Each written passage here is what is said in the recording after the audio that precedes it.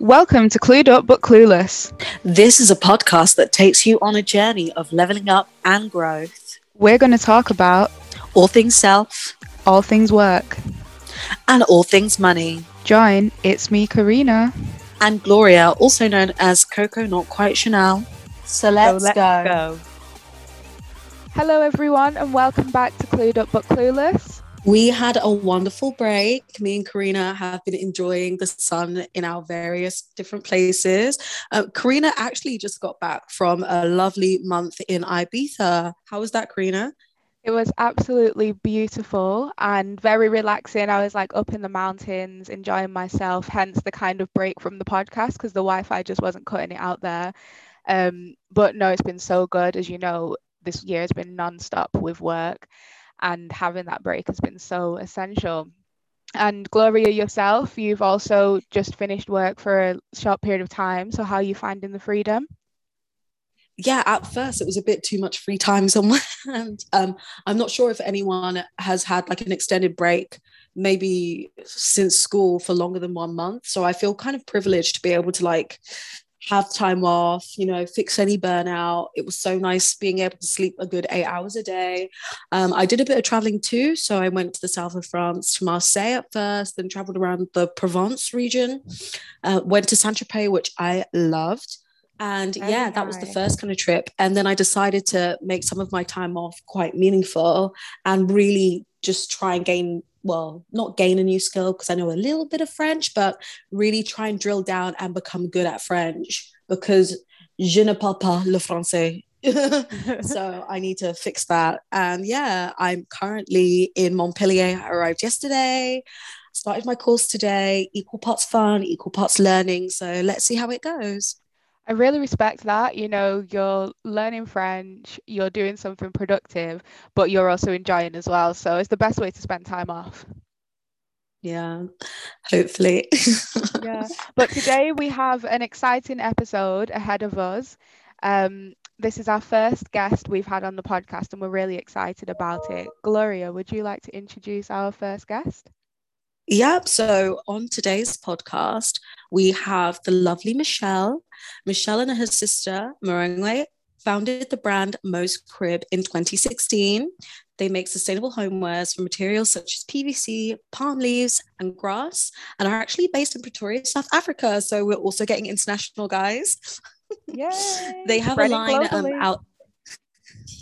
Hopefully. They have a line out at the moment in collaboration with Woolworths in South Africa and have recently become stocked in Crate and Barrel in the US, which is an amazing, amazing, amazing job. So to kind of kick things off, obviously, I actually know Michelle. I was fortunate enough to study with Michelle in Bern, and we both did our masters together. But because the viewers are less familiar with you, Michelle, tell our listeners a bit about yourself. Introduce yourself to us. Oh, thank you so very much, Queen and Gloria. This is just an amazing opportunity to share, with your listeners about my journey and more about business. And, I just can't wait to dive in more into this. So I'm South African, as it may have been obvious. I grew up in sunny Pretoria, the capital of South Africa. I come from an agricultural background. I studied agricultural economics as an undergrad, and then I did that as an honors. And then I completed my master's in Switzerland at the University of Bern in international trade law and economics. And right now I am an entrepreneur in the homeware industry, where we are doing, amazing work in terms of sustainability and turning, rubble into treasure, with some of the products that we do. So yeah, that's just, in a nutshell, more about Michelle. And obviously, I met you later in life when we were both studying in Switzerland, studying in Bern. But I'd love to just get to know what you were like, maybe when you were a bit younger. Were you always more of a hustler, more of an entrepreneur? Or what did you want to be when you were younger? When did that interest kind of develop? You know what? I actually grew up in a very dynamic home. My mom was a nurse, but very entrepreneurial. And my dad an entrepreneur. So in my home, I mean, the one thing that I always remember about at home when I was growing up was all the receipt books that my dad would always have. And, I thought I thought everybody's dad was an entrepreneur. I didn't know that there are some people that did not have their own businesses. And so I think that for me, from a young age, it was really cultivated that, entrepreneurship would be the way to go. And it's something that I've always aspired to be. And, of course, you go to school and you're encouraged, of course, to study further, which is something that I've always been also passionate about, agriculture. And this is more from my my high school years. When I was in high school, I studied hospitality management. And with this, I thought I was going to be a chef. All right. Oh, Then wow, girl. That is a know, whole different avenue. Completely. Fast forward to when I finished high school, then I have interest in, in actually being a chef, but then I was not able to go to, culinary school because it was extremely expensive. And I think this is the same across the board in every single country. Going to culinary school is actually quite really, really pricey. And so it really was the spur of a moment thing when I went to university and I had to decide, looking at the prospectus, what course to study. It really was not a planned thing. So I thought to myself, okay, I'm very good with business management and agriculture has something to do with food. So since I can't go and do, since I can't go to culinary school, then let me put business management and agriculture together. And the course was named agribusiness. And so that's how I chose it. And only to realize that there was just a whole lot of economics. And I thought, oh no, I need to get out of this place. I need to get out.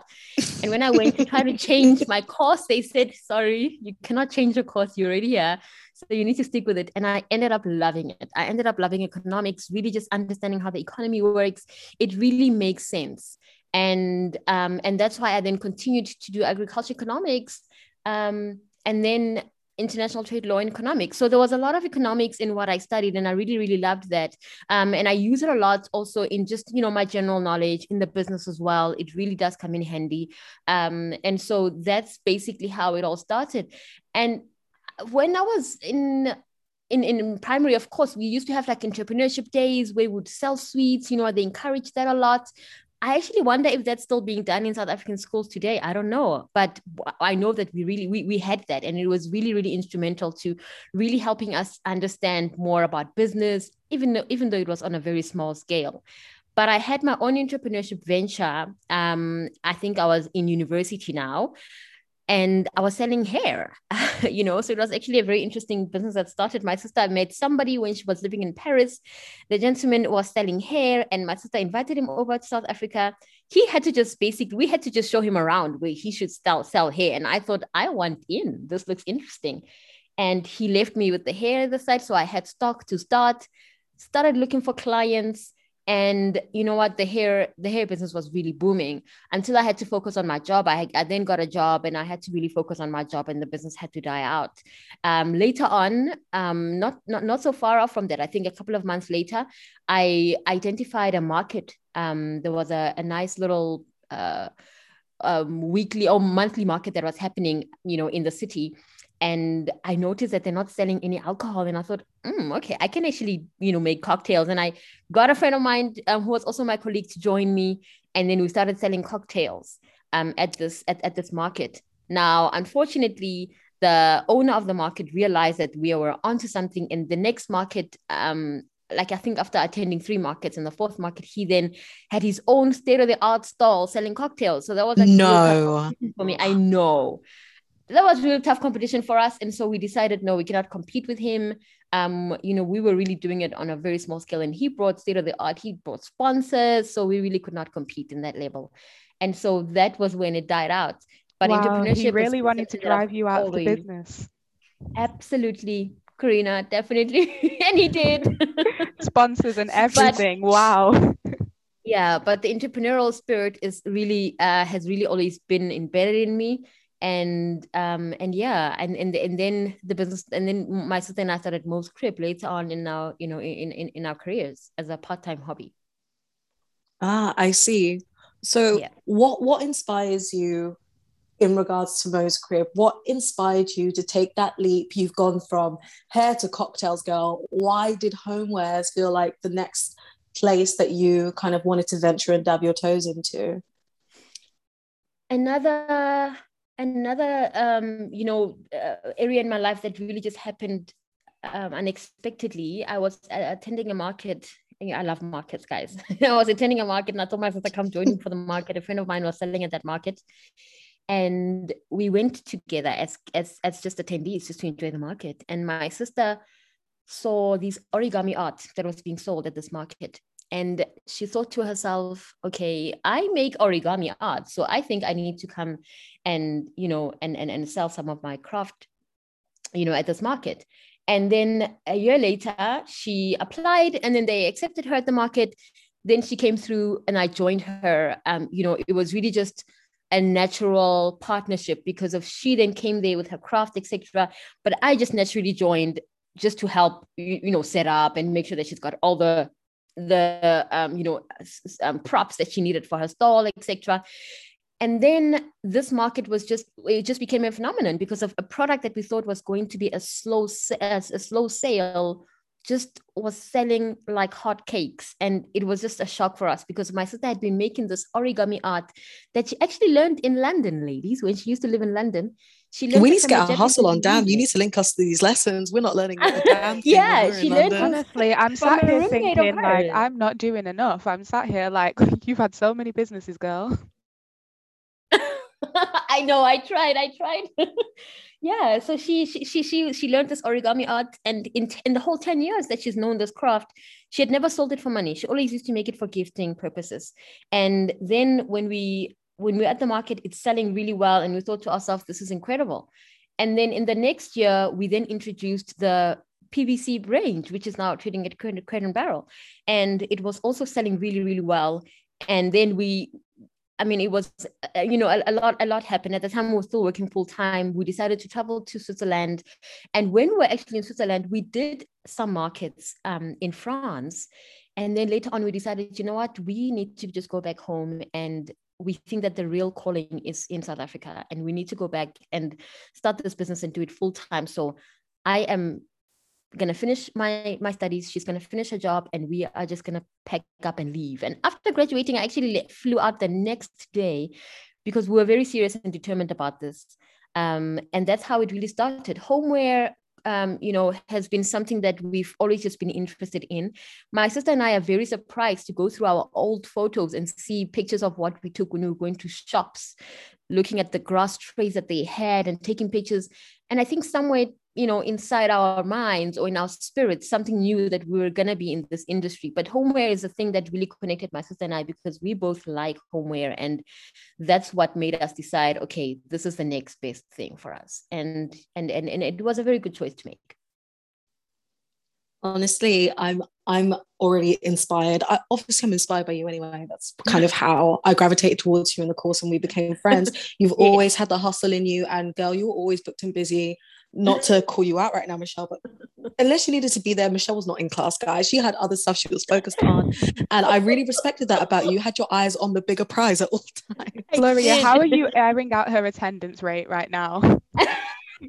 Karina, I could also do ours, but that's for a separate episode. Today we're focusing on entrepreneurship, not education attendance. Exactly. But I was doing that quick research while you guys were studying there. Exactly. Like she was able to do both. Let this be a call to the viewers, please, guys, utilize your time wisely. Yes. But I actually just wanted to pick up on another point, because also in hearing your story, what really grabs me is how close clearly you and your sister are together. Would you say that that's really benefited you in your business and being able to work with someone who's family? And what advice would you give to somebody who wants to start a business and is thinking about doing it with maybe their family or their friends? Yeah, no, it definitely did benefit. I think the closeness of our relationship played a major role. A lot of the businesses that I mentioned, she played a role in the hair business that I started, she played a role in the cocktail business that I started. She helped me, with some money to start that as well. So we've always really had, that support. And like I mentioned, that when we started the market, it was her project and I was just helping her. So we really always had a very supportive relationship without even noticing or taking score, And one thing that really brings us together is the amount of respect that we have for one another. So I respect, her creativity, her craft, and she'll also respect, my analytical mind, and my operative mind, etc. And so that really is a working synergy. And I think what really helps in the business is that we have the same taste. For some funny reason, we really have the same taste. We gravitate towards the same things. And when we introduce certain things and ideas in the business, we support them because we really are aligned in our operations. Look, it hasn't always been this easy. We had to really transition from just being sisters to being business partners, because we operate different roles. She's a creative director and I'm a marketing and operations director in the company. And so I will handle mostly the from the supply chain side of things, and then she's more on the beginning stages, so on the value chain of the business.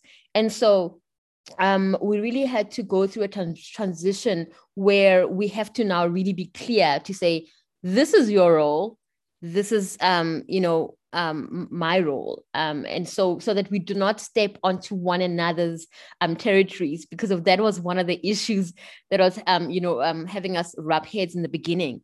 And so we've always been, and I also think our upbringing had something to do with this, because growing up, our parents also raised us to not be in competition with one another, but to be in support of one another. This has just always been the family style. And we're seeing it really play a big role right now in the business. And so that, I think, was what contributed to the good working relationship. And advice for anyone that's going to go into business with their sister, or anyone else for that matter, if you're close and you're close friends, identify that there is, you have to, first of all, identify roles in the business and make sure that you stick to those. I mean, it's of course, when you own a business, you really do have a say overall, but there's ways in which you can communicate it that will not step into another person's, territory, as if you're trying to micromanage them or trying to tell them how to do their job. And I think once you have those two things, then, you really are off to a great start. Everything else is really a learning journey, and people are different. People receive things differently. And so it will be different for anybody, that goes into that. But I think having to understand the roles, for me, that was one of the stuff that was quite challenging, but we actually got through that. So that helped a lot.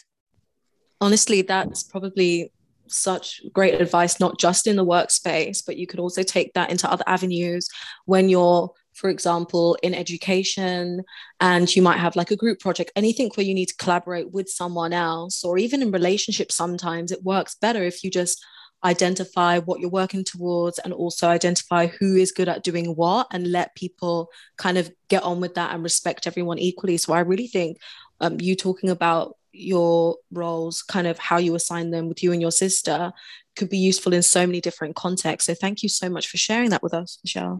Yeah, thank you. Absolutely, I agree. And what I found interesting, Michelle, is that you were saying like part of your journey was transitioning to being a business partner. And a lot of what we speak about here on the podcast is about our own self-growth. So we look at like tackling imposter syndrome and dealing with self-reflection. So I wondered what type of personal development growth tools that you've maybe had to overcome as becoming a business owner. Yeah, a lot, Karina. I think, first of all, I will say that my journey to Switzerland, number one, really was very helpful for me. There's a lot that I've learned in that journey that really I used into going into this business. Being in a country where you don't speak the language, being in a foreign land, and having to really find a new way to navigate around life, that really does give you a different type of, what is, I would say, skill on how to live life, but most importantly, how to go after your goal, with a determined effort, no matter what. So that's definitely been that. In terms of personal development, that I've had to improve on personally would be I mean, now when you spoke about imposter syndrome, I would say that it's something that I definitely had to deal with, and not just in the business, but overall in my life. I think that's something that we, a lot of people really suffer from this, and people don't talk about it. And I did not know how to get away from this, feeling like, oh my goodness, I'm a fake, or, people are going to find out that I'm actually not that good. But what I then had to realize was all you need to do was put in some work. When you feel like you are not, when that feeling of imposter syndrome just kicks in, it's reminding you that you just need to put in some work more into what you are working on. When you do that, you or focus on high value activities, it really sort of motivates you. For instance, out on a Sunday, usually people feel really dreadful for a Monday to start, because you're laying there on Sunday and you're thinking to yourself, I need to do that report. It would be great if you actually did that report on Friday. You are going to feel so much better about it being a Sunday, 6 p.m., knowing that report is already done on that Monday morning, And so it really just all about tackling the work. It's just a reminder in your brain to say, you have not really put in so much work into this. You just need to, to get it going. Another thing that I definitely think I had to learn was vulnerability. And this is more an emotional side than just, a learned skill. But vulnerability was really key for us. And for me, I'll speak for myself, particularly because when we went into business, it was really challenging. I think we'll speak more on the finances later, but it was challenging in a sense that we thought we had a lot of money coming to this business, and we realized we have nothing. And then we literally had to now change our lives and start asking friends for money. You are known as the girl who used to travel to Paris and Italy. You lived in Switzerland, and now you're here asking me, your friend, for money. So it was very uncomfortable to really get out of that and really start changing my lifestyle and not being known as that girl who was like a jet setter executive, and being that girl who's asking for money. And it really came from vulnerability. And a book particularly that helped me with this was Rising Strong by Brene Brown, where it spoke about learning to be vulnerable, owning your story. And I had to just say, this is my story. This is me right now. This is me. I am a lady who is after a dream and needs money. And I will ask anyone who is able to really support me and willing to listen that this is what I need. And vulnerability has really helped me along the way, in terms of my business. That's the real one key thing that I will say I had to really improve on, because I did not know anything about vulnerability. I could not ask for help at all. It was very foreign for me. And so I had to really get myself into that, mindset to be okay with it and to own the story. And you know what? We had people that helped us. When you put your hand up, people will help you. No one is laughing at you. And now we really just pretty much know who are the people that were rooting for us. And I'm very happy that I actually went through that stage, because people can see that it's actually not that easy to start this business and make it a success, Yeah. That's honestly why we started this podcast. That's the whole ethos of it, because there are so many things that people would want to know, or there are so many people who feel like they should be living their life in some kind of way, because like you say, you were living that jet set lifestyle and that's what it was. But, you wanted to then transition into having your own business, and to do that requires sacrifice. But obviously you're successful, and you're going to continue to be more successful, God willing, and you could get back to, jetting and doing all these additional things, but people don't necessarily see the backgrounds, and when people want that, they're not willing to ask you how you got there. That's it. Yeah. So the fact that you're sharing that, honestly, like, so many people were in your position where they're expected to just have made it, but they're not inquiring as to how did other people actually make it happen, though.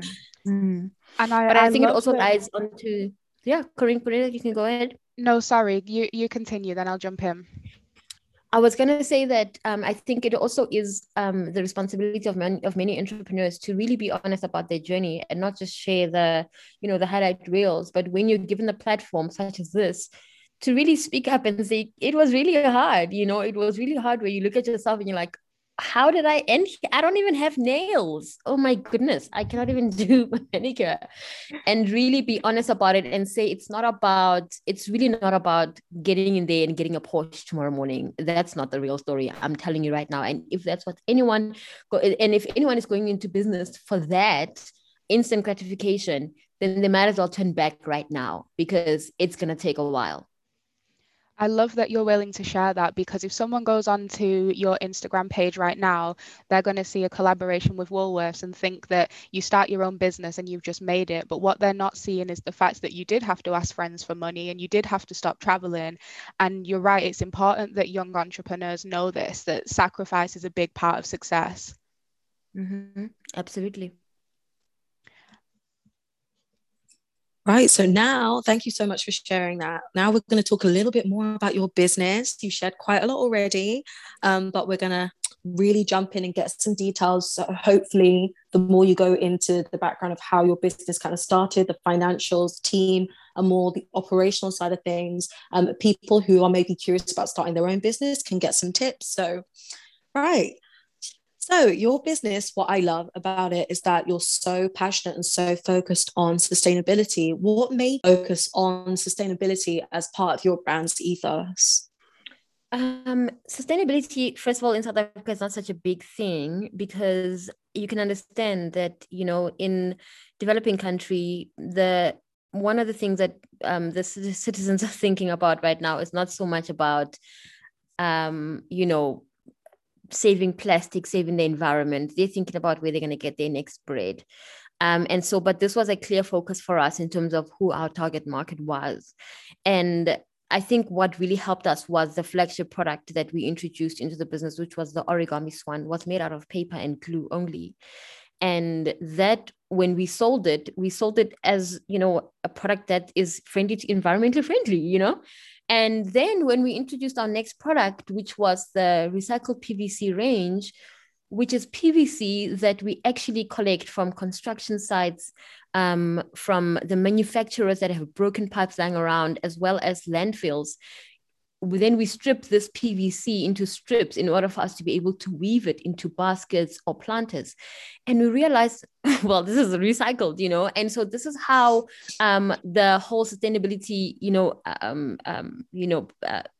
ethos rose in our business, and our customers really gravitated a lot towards that. And we started realizing from this market that we had a certain trend of customers. And even when you because we used to do our own little deliveries, and when we delivered the products, we noticed in some areas, you go into the posh areas, you never deliver in in other areas, and we noticed, okay, so this is definitely our target market. So it really was not something that we naturally thought, let's just go into sustainability. It really was organic. It just really just so happened that the product that we introduced spoke to sustainability, but we were very much intentional when we were going with our PVC range, that we wanted to create a sustainable product, and we wanted to create sustainable jobs using sustainable material. And that is our, top 3 pillars. And making sure that the products that we supply are of high quality. You don't have to throw them away tomorrow morning so that you can fill up the landfills again.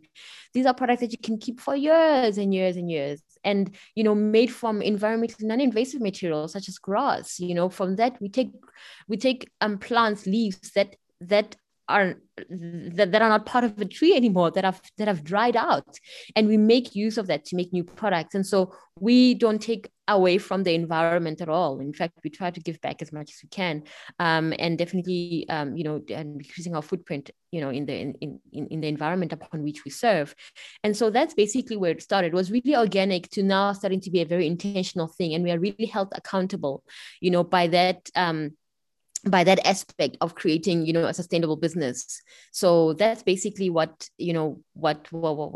how we got into creating a product that is sustainable, and what's keeping us grounded in that sustainability ethos that we've created. I love that. Also, because the world is literally on fire. I'm not sure about you, but the fires in Lebanon, the fires are always happening in California.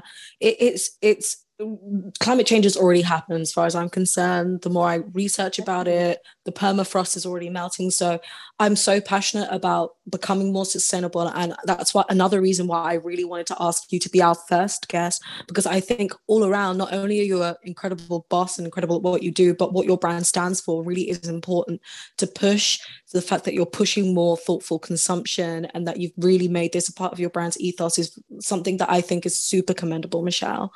And on that note, what advice would you give other people who want to create a sustainable business experience? Obviously, it developed for you quite naturally, but have you faced any, for example, challenges with sourcing those sorts of material? How did you go about like connecting with for example, other businesses that have the disused PVC, stuff like that, more practical tips? Yeah. You know what? Sustainability is the future. And the more we wake up to this, the better. If anyone wants to go into sustainable business, I would say definitely go ahead and do it, But obviously there are challenges in terms of, finding the raw materials. When we started our business, we used to just take any PVC pipe that we would find at landfills and construction sites because we're just doing product for the market. But once you start talking about your retailers that are very color specific with the colorways that they want, then it limits you to, getting a certain type of color because the products that we do are not color manipulated or dyed or anything. So we use the natural color that we get. And so the challenge was in getting the raw material. But what really will make you successful is really staying committed to your values, which is to create sustainable products. You will know that if you get a customer that says, for instance, we've had a customer who wanted a grass product and they said, please just line it with plastic. And we said, we will not do that. We will not line it with plastic because we do not work with plastic in our company. We just work with recycled material. And so you will have to buy the grass basket as it is. And so because of that, we really stuck to our values. We did not turn away from it because if we're not trying to sell sustainable products just to sound like it's a marketing, right now, because of it's an intention, it's not just a marketing term that we are using. It's something that we are really accountable for. We take it really seriously. And even our clients understand that this is what we stand by. And so I would say, creating a sustainable business is definitely the way to go, not just so for profit or for, a marketing, term that can really just help you, increase sales, but because of the world needs more of that. And the customers are ready to receive. We've got a lot of conscious buyers. We grow the world economy in general is growing with a lot of conscious buyers, people who are ready to spend on something that they know does not contribute to the problem, but actually helps eradicate the problem, or mitigate, the risks that the country's seeing at the moment, that the world is seeing at the moment. And so, it's just really all about being intentional about it and making sure that you stick to that intention all throughout. That's so amazing, Michelle. I really love that you stick to your ethos regardless of money. And also that you mentioned that, South Africa is a developing economy, but there's still a need and a demand for sustainable products as well, which is nice to hear because I think people believe that it's often a forgotten concept in other countries. Yeah. Oh no, it's definitely needed. I mean, in South Africa as well, as much as, in some areas, people don't really care much about sustainability. In the rural areas, no one really cares about that. But we have organizations that really promote, the planting of trees and really try to create some environmental awareness in some areas. But it is really a growing trend, particularly in some developing, in let's just say in the urban areas. It's really a developing, idea, let me say, not just to say that it's a trend, but it really is a developing idea and a lifestyle for many.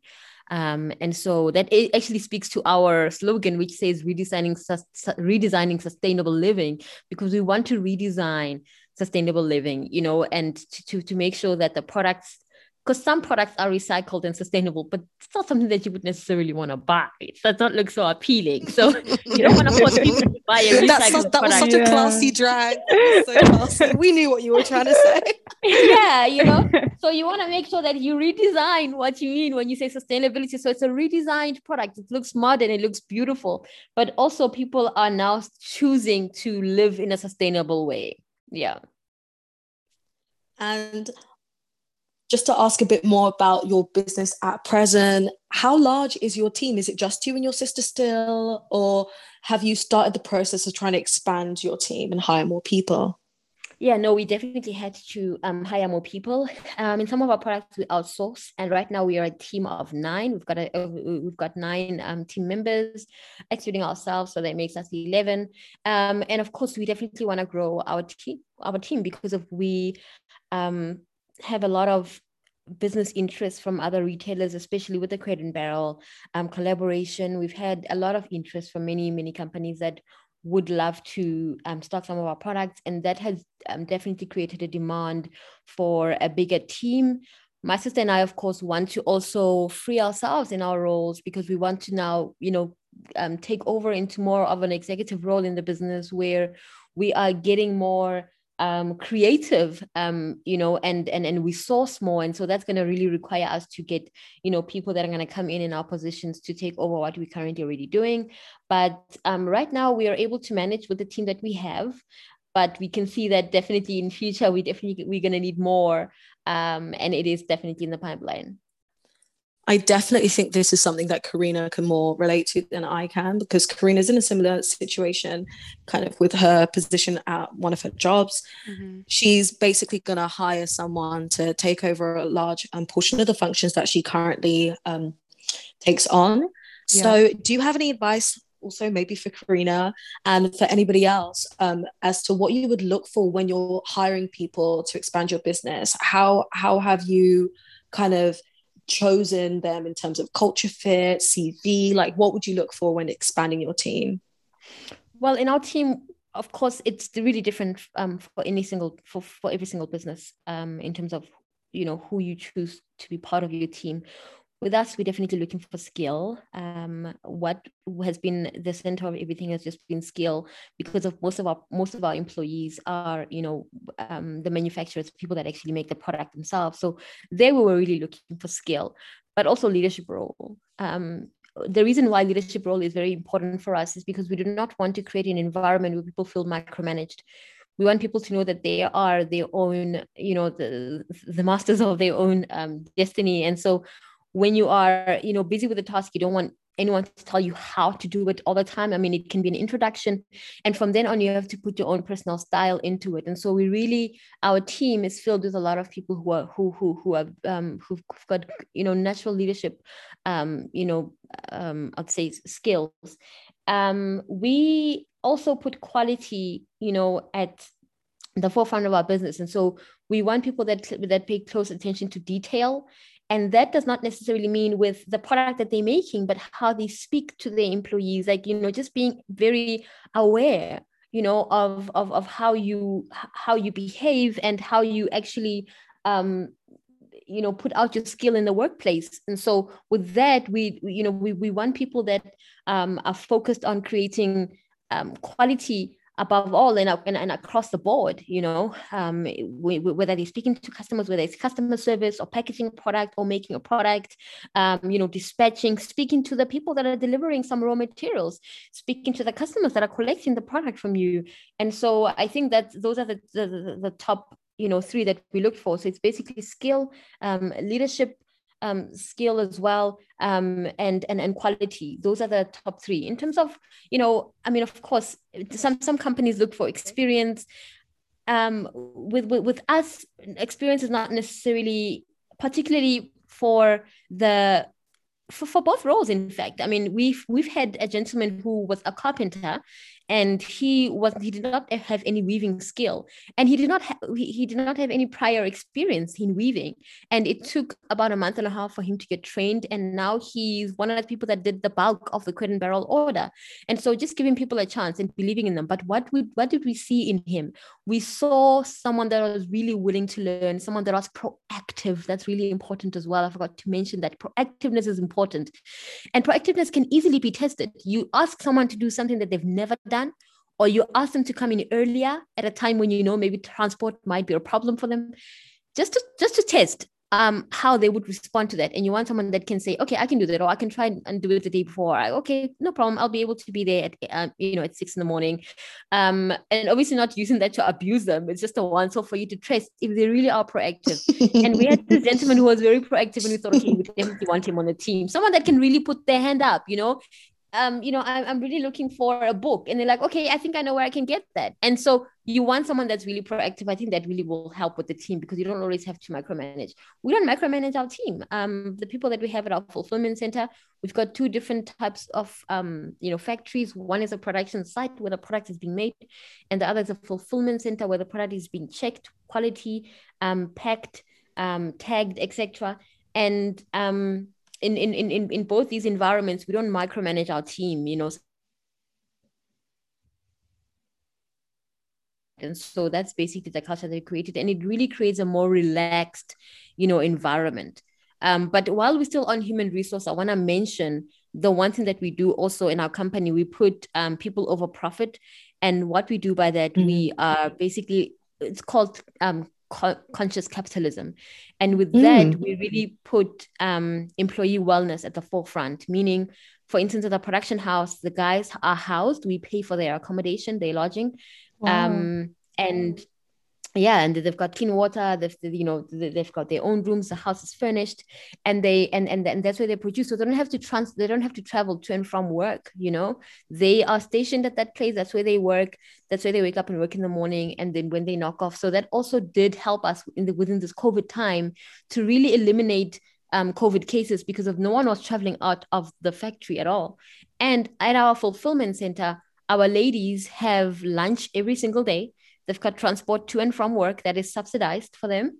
And all our team members also have access to a nurse who checks them and gives them medication when they need it.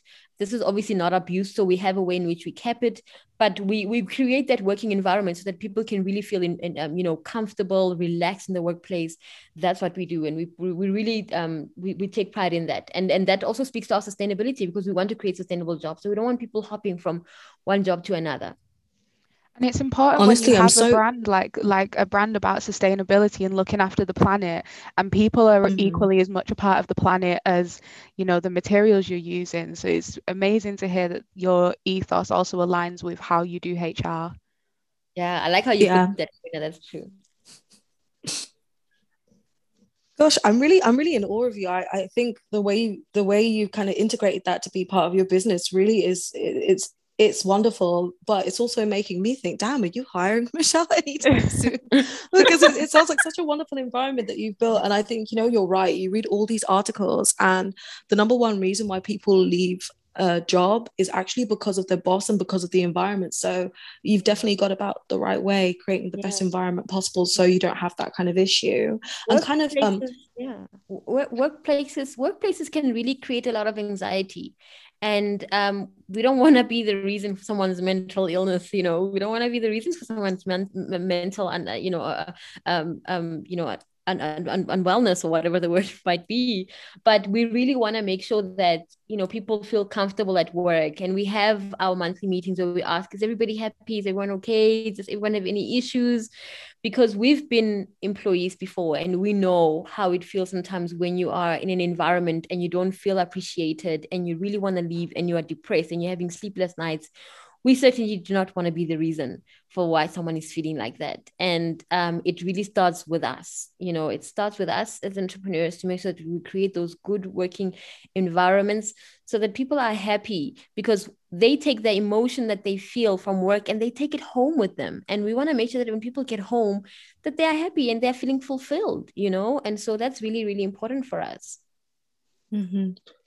Right. Incredible. So thank you so much for talking about the environment that you created at work and a bit more about your team and how you tend to find people. So now you've grown your business to quite a substantial size. You are now stocked at Crate & Barrel in the US. Congratulations once again on that. So what would you say have been the main things, like, for example, like 2 or 3 things that you can say have led that growth and led you to be able to now be stocked overseas? That's a tough question. Okay. I would definitely say that the ability to dream, the ability to really dream, because we never saw our business as just some small market stall shop, and that's how it's going to be for the next, foreseeable future. We always knew that we wanted to create a multinational company, and that would mean we'd have to break some barriers, Number 2 for me, it was sheer determination. And with sheer determination, it's really different. It does not exist, with the same as just having a dream, because you can have a dream, but some mornings you really will not feel like waking up. Some days when you don't get the funding, when you get declined from the bank, you really feel like you cannot continue, you cannot go on. But having that sheer determination to say, well, this PO that I got from Crate & Barrel is going to cost me over $1 million to fulfill, and I do not have R1, or I guess in your case it would be maybe, I don't know, 50 cents. It's okay. The people at home will put it in the show notes, the conversion. Yeah. And so having that sheer determination to say, I am going to go ahead and do it. And I would say number 3 definitely was the pandemic. The pandemic pushed us hard. The pandemic pushed us because it was during the pandemic that we got Crate & Barrel. We were sitting at home, and it was April, a month where we had 0 revenue. And we thought to ourselves, wow, this is scary. We had to pivot and do other, businesses on the side. We did masks. That's a story for another day. We did masks, which really helped us with getting money during that time. But more so, we were able to then go onto our laptops and communicate, send as many emails as we can to, your... I will not name them because then you'll know where we're going to be next. But we contacted a lot of stores across the US, and that time was really a great time to catch the buyers because they're sitting at home, just like you're sitting at home, not distracted, and they are quick to respond to emails. And we really found that as a very, very good time for us to connect with the buyers. It was a working strategy at the time. And I think that's what really propelled us to be where we are right now in terms of Crate & Barrel, and as far as Crate & Barrel is concerned. And on that note, you started expanding and exploring the e-commerce space. And like you said, the pandemic really has sped up that process for a lot of different vendors and a lot of different companies. Did you experience any challenges when trying to adapt the model to, accommodate for e-commerce? E-commerce was important for us to go into. The reason we went into e-commerce was because of, first of all, Crate & Barrel is trading, it's not a white label, so it is trading our products as Mo's Crib. And we knew that, and even on the tag, it does say go to www.moscrib.com. And we knew that, okay, this is going to create some traffic because Crate & Barrel only has 2 colorways, but we can make numerous colors of our PVC range. And we thought, okay, well, let's just go on ahead and introduce an e-commerce site to sell our products. One of the challenges was getting that e-commerce site already up and running because we just had a landing page, with our store, in our business. And so it was costing a lot of money to get that e-commerce up and running. And my sister actually had to get on and go on YouTube, Google how to make your own website. And she made her own website using Shopify. And that's how we created that. It was challenging in a sense that we had no money to get that store up and running. And we also had no money to get the products to the US on time. And so what we did was then we decided we'll do it on back order, which we've done. And it's really, really working well for us. So that was a challenge that we had. And I mean, I'd say one of the other challenges would probably be shipping because it's cheaper to ship in bulk, but we have to ship in smaller units at the moment. And that's also becoming really costly, but we found a way around it. We also are planning to go direct consumer via e-commerce in South Africa, launching sometime in November. We're excited about that because we can bring new products, to our customers that will obviously not compete with what's already in stores, at our retailers, like our clients, people that we're already trading with on wholesale, but try to bring something fresh and new and different to the market. So yeah, I'd say that our main challenge was basically getting that e-commerce, done by a professional. We ended up doing it ourselves. So proactiveness, like I said, is a very important skill, as well as I'd say the shipping would be one of the other challenges. But we were able to get around that. And as a female entrepreneur, obviously you've thrived. And like you said, a lot of it is because you have in you kind of the characteristics to be proactive and to really kind of persevere. But you are still a young woman in this business world. What kind of challenges do you think you faced? And because of this, or if you haven't, that's absolutely fine. But more importantly, what kind of advice would you give to a young woman specifically looking to go into the more business world, especially as you focus on operations? So I'd love to hear any advice. Well, yeah, I think being a young woman does play a role in the challenge that we face in terms of finances, because when you're young, you don't really have a lot of money. You've not really worked at a lot of places. You don't have that much savings. So that does contribute to money being a challenge. Of course, money is a challenge for every single business across the board. Our business is 100% self-funded. And with our business operating in South Africa, I'm going to make South Africa as an example right now. We find that the funding model in South Africa is not really catered for the young Black, average South African, because we do not have what is called collateral, which banks need in order for them to lend you money. And so we found a lot of challenge in being able to get funding from banks, but we had to use other avenues. So finance is definitely a challenge that you will definitely face. And I think it will be harder when you're young. In these cases, there's not a lot of, you don't have a lot of resources of where you can get, funding. And I'd say another challenge definitely in being female is working. It depends in the industry that you work in, but you would find that most industries are male dominated. And with us, because we're getting PVC pipes or some other grass, either the merchants or the people that sell, some of the raw materials, mainly male dominated industries, and they don't take you seriously when you go into those places. And so you really do have to work extra hard and really show off, show more of your leadership role in those, moments for you to be taken seriously. And so those are some of the challenges that we have faced. But I'd say that, for any young woman having to go into business right now, it's really just about believing in your power, believing that you actually are capable of being and standing in the spaces that you find yourself in. And you just need to, and if it requires for you to work extra hard, then work extra hard, because that's what will, get you to the next level. Yeah, I would say that's what has worked for us. Thank you for that. And I just wanted to touch a bit more on the financial aspect. So you've already mentioned there, like being a Black woman in South Africa is quite difficult. And I think a lot of our listeners think that financial barriers is probably the biggest hurdle that they're facing right now as a young entrepreneur. So you already talked about asking friends and family as well, but I wanted to know, like, how much startup capital did you actually plan to get? Was it like enough for X amount of products, or did you just think we'll start with what we've got and make more money as we go? How long were you saving for? What was the kind of process and journey there? Yeah. Well, the savings started off while we were still in Switzerland. That's where we started saving the money. But we were in for a big surprise, because when we came to South Africa, we realized that we had to live off of those savings as well. And it was it wasn't just for the business. And we faced a lot of challenges in that the money had to be divided between personal use and business use. And it was not enough at all, not even to get us through 3 months at all. So what we had to do was strategize. And I think that's what really pushed us to start contacting wholesalers, because we could not survive on just selling to individual customers at markets like we always did. We wanted more bigger contracts that would really help sustain us. And we were not able to get any startup funding. And so what we had to do was use the POs that we have to get funding.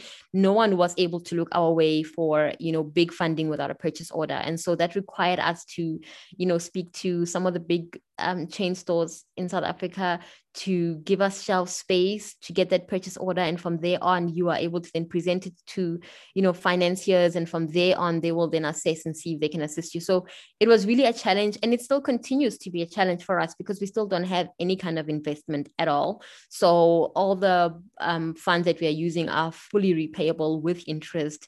And it's a challenge for a small business like ourselves when you're going into retail stores and you get the revenue, and a lot of that revenue and a lot of that interest has to go back to pay, for that. So there's quite a lot of challenges in that.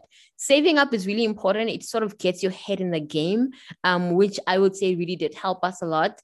But and I would say this importantly, because of most of the time you'd find that people are working full-time and they want to get themselves into business, and it's just really a juggle of, do I leave now? Do I stay in the working full-time while I am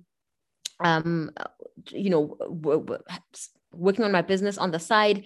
But I would say that, it's okay to do that for a while, but just keep in mind that there's somebody out there who is pushing the same business as you are, and they're doing it full time, and they are competing with you. So you need to make a decision pretty quickly. But don't be scared. I'd say that don't be scared of that. Like I said, vulnerability is really important. Ask for help, from the people that can help you.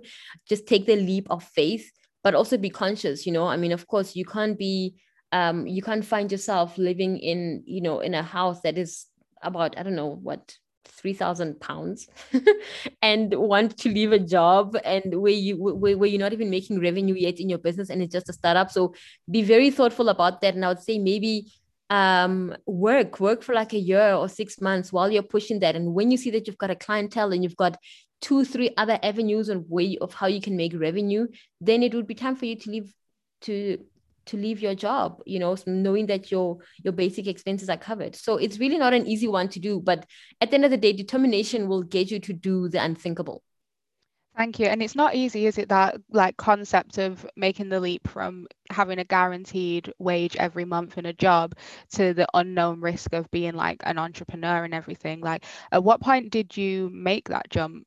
When you decided you were going to stop working, or did you go immediately from leaving your master's? Really from leaving my master's. And I think because of that, I would say I had an advantage because I had nothing to lose. I just finished my master's. I was not working at the time. I had nothing to lose, really. It really was just about just trying it out. But it also took a lot of courage because there were a lot of job opportunities for me in Switzerland, which I had to decline. But I would say that it was more of a determined effort. And that's why I say that, when you're determined, you'll do the unthinkable. When you really are sure about what you want, you will find yourself, making decisions that you never imagined you would. You would really put yourself in, a crossroads of really going ahead and taking that risk, over choosing comfort. And I think it's very easy to succeed when you don't have a choice. It's easy to succeed when you don't have a choice because you can't fall back on another plan, on another comfortable plan. You just have to make it. And that's what's going to get you there. The fact that I don't have a choice. I have to make it. I can't decide comfort. I don't have comfort right now. I just have to go this way. And that's what happened with us. I'm a firm believer in that, like the power of the mind and not allowing yourself to think of the possibility of failure. And I think as Black women as well, Gloria, I don't know if you agree or not, but I think we're not allowed to settle for being mediocre. So we always have to strive to be better than great. Yeah, I definitely agree. I mean, I feel like every single Black person I've ever spoken to has always had it drilled into them that you need to be twice as good. Firstly, because racism, but also because, to even get your foot in the door because of the racism, to even be seen as being equal to some of the more mediocre people, you really need to shine and be exceptional. So, yeah, it really is something that I think is drilled into all of us. Yeah. Definitely. And Michelle, I wanted to ask you some more kind of practical questions as well for the listeners. So I know probably when you were brokering deals with these big retailers, there was probably like contracts and legal aspects and lots of different wordy things for you to read. And how was that for you? Because I know it can be quite intimidating for someone signing a contract. Like, are you being ripped off? Are you, getting the right deal for yourself? How did you go about that? You know what? It's scary because my sister and I actually once got ourselves in a position where we signed a contract and the terms were really against us in that moment. We were able to finally get ourselves out of that. We just really had a beginner's luck, I would call it, because we got a law firm from a friend that we actually met at one of the markets where we were selling. We made friends with one of our customers who was a lawyer, and she told us about a pro bono that they had at their own law firm, and then we signed up for that pro bono, and it became now knowledge to us that very big law firms. Well, I mean, I know about South Africa. I don't know about other areas, but I mean, it's worth a try. That very big law firms do give pro bono services to small businesses because they've identified that, Karina, that, in business, you come in not with a full set of skills. And so you will need assistance. And that's how we were able to get ourselves out of that pickle, because we were able to get pro bono, services from from the legal team. And so that's how we navigated around it.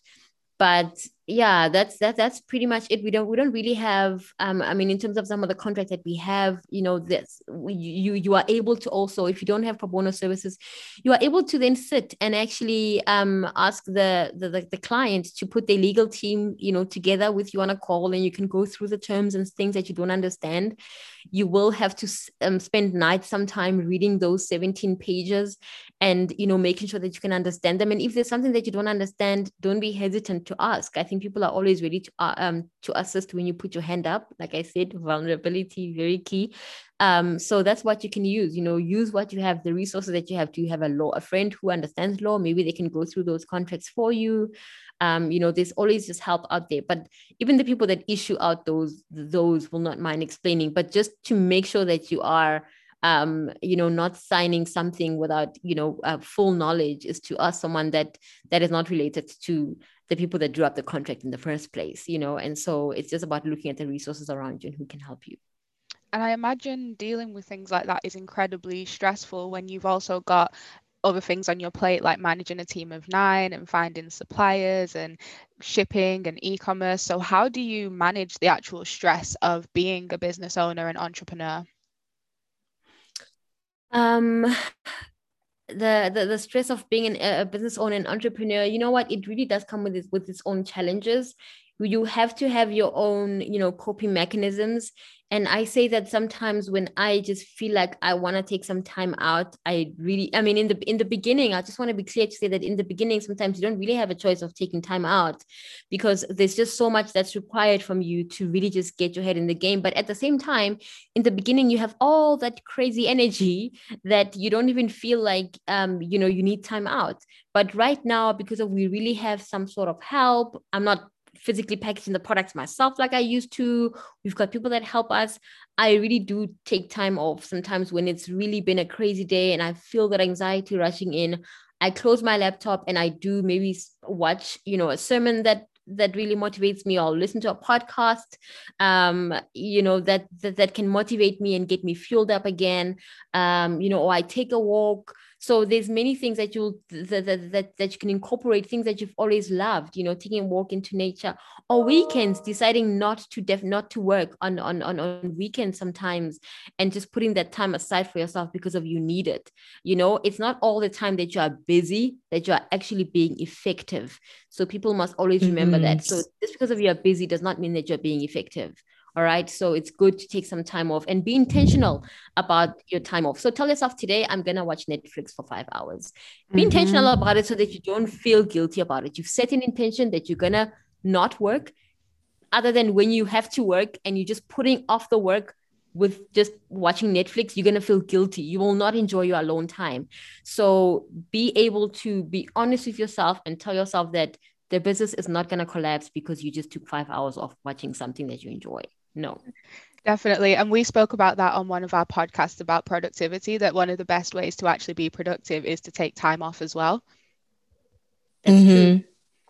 I did kind of shade somebody that Michelle knows. So please, Michelle, for your own sake, don't go back and listen to that, because you'll know who I'm talking about, and it's not good character. But focused again on you, because you've given us a nice overview of who you are, a bit about your business. But what are your favorite things to do? If you could pick 3 things, like top things, money is no object, to do right now to de-stress and just really enjoy yourself, what 3 things would you pick? I'm so curious, just like of personal reasons. Like I'm so interested to find out. Okay. 1, go to a spa. Okay. A nice quality spa where they can just massage me and I can just chill there and have a great time. I would love that. Number 2, go away into the bushes, or, to a lodge, or, to a hotel, or, travel to a place that you like, maybe for a weekend, even if it's not just too far, but to another city. And I will say maybe to a lodge here, because if you just want to be in nature, in the bushes, on a safari ride. If you happen to be in, city London, you can go to, maybe just go to another city. And, I remember when my mom used to live in London, I used to visit a place called Brighton. and it has this countryside of it, you know, so places like that where there's just a lot of soul and nature. I would go to a place like that. um and another one, what would it be? What would it be? Price would not be a factor. um just really just probably take leave, literally sit at home for 5 days, not doing anything, not having to get any emails or whatever. Sometimes it's okay to do that, to be alone. I'm a loner and I love being alone. I really appreciate my alone time. And yeah, that's the one thing. But I'd say pairing this alone time, if let's say Clued Up was about to sponsor me with a trip right now, I'd say sponsor me with a trip to Egypt. Okay. Michelle, I was just about to say, we said money was no object, and your three things were so cheap. Like, go to a spa, go to nature, sit. I was going to say, fly out to Bora Bora, trips to Dubai. We're dreaming big here, girl. We're Oprah Winfrey right now. We have a jet, like everything is at your disposal. Yeah. Oh my gosh. Shopping. Do we have number 4 on the list? Shopping. I was waiting for that because you know what, girl? That's one of the first things that bonded us. I saw these shoes and I was like, okay, Michelle, like what's happening here? Where did we go? Gloria, business has humbled me to the core. I don't even know if I've got taste anymore in anything. Oh Lord, yeah. I've been humbled. It's all right, but what I will say is, like, to make this a little bit less shallow materialistic and get a little bit back more on that track is, time is expensive, you guys. So I understand what you mean by just being fully selfish and being able to just have all that time just for yourself. Yeah, it really is wonderful to be able to do that. But absolutely. Honestly, in the future, girl, if you're up for it and the business time allows, and we're not tied down with kids or a family or anything, we can do like a nice little shopping trip to somewhere like Paris. Hello. Yes, I would love that any day. And back onto the business to drill it down. Where do you actually see yourself for the next 5 years? Oh, wow. Okay. The vision for Mo's Crib in the next 5 years. Myself or the business, right? Both. Yeah. So basically, we are determined to see Mo's Crib grow beyond the US, beyond just South Africa. And I'd say that in the next 5 years, Mo's Crib will be definitely having footprint in Dubai, in the UK, in many parts of Europe, actually, not just UK, but in many parts of Europe. And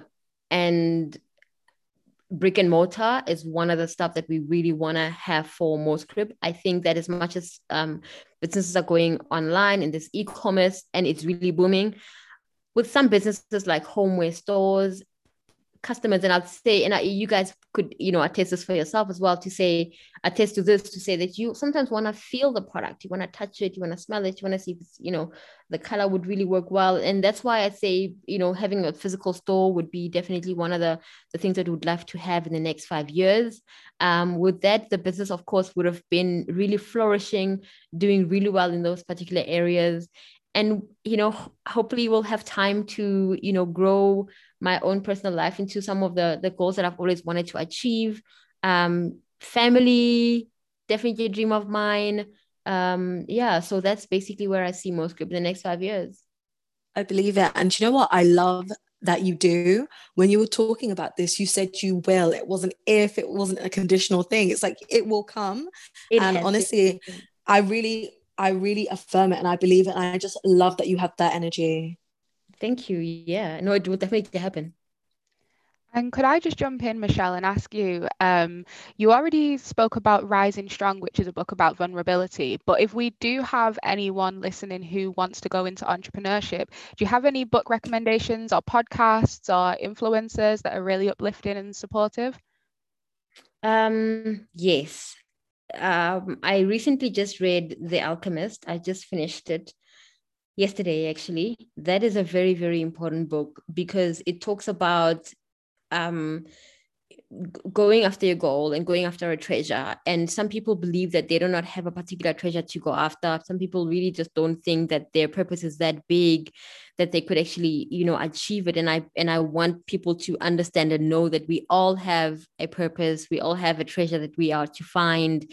It's not found in some static job or a static position, like I'm going to be president or what. It's really just found in, the constant search of, the future. And I think that book really does speak to that. Podcasts, I listen to a whole lot of Super Soul Sunday.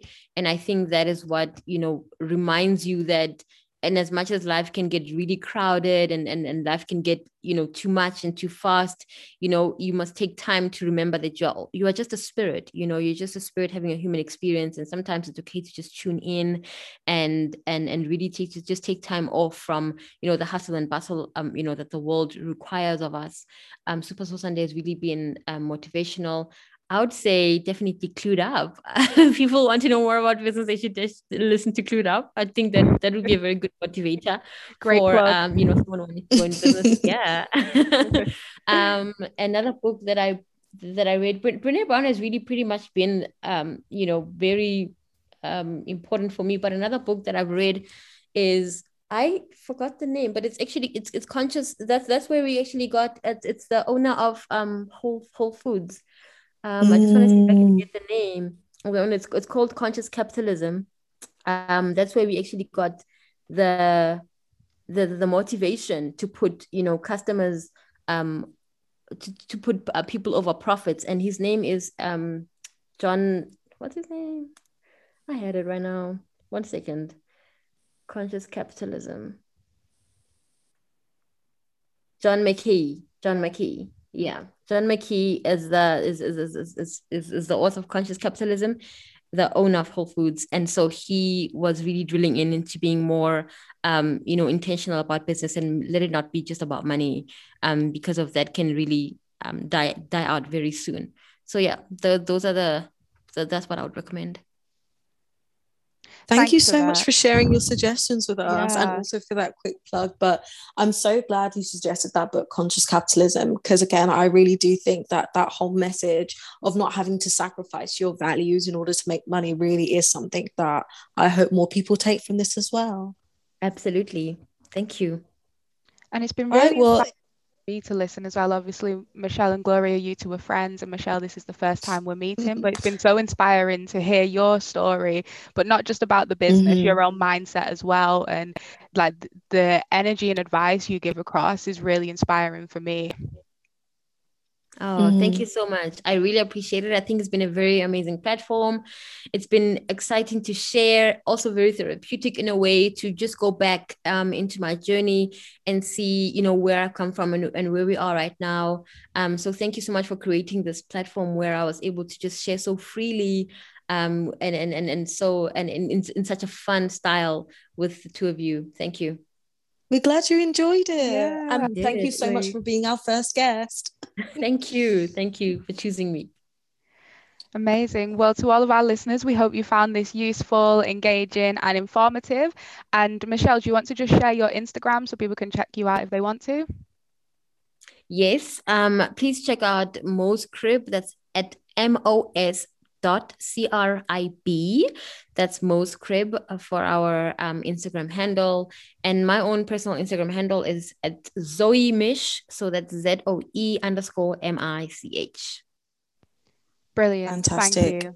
And as always, guys, please do check us out on our socials and continue the conversation over on our Instagram. You can find us at Clued Up But Clueless over on Instagram, and we are loving our little community that we've fostered. Please do feel free to engage. If you have any specific tutorials you would like to see from us on stories or any content, do feel free to send us a message and send in your suggestions. Amazing. So until next time, bye. Bye. Bye, guys.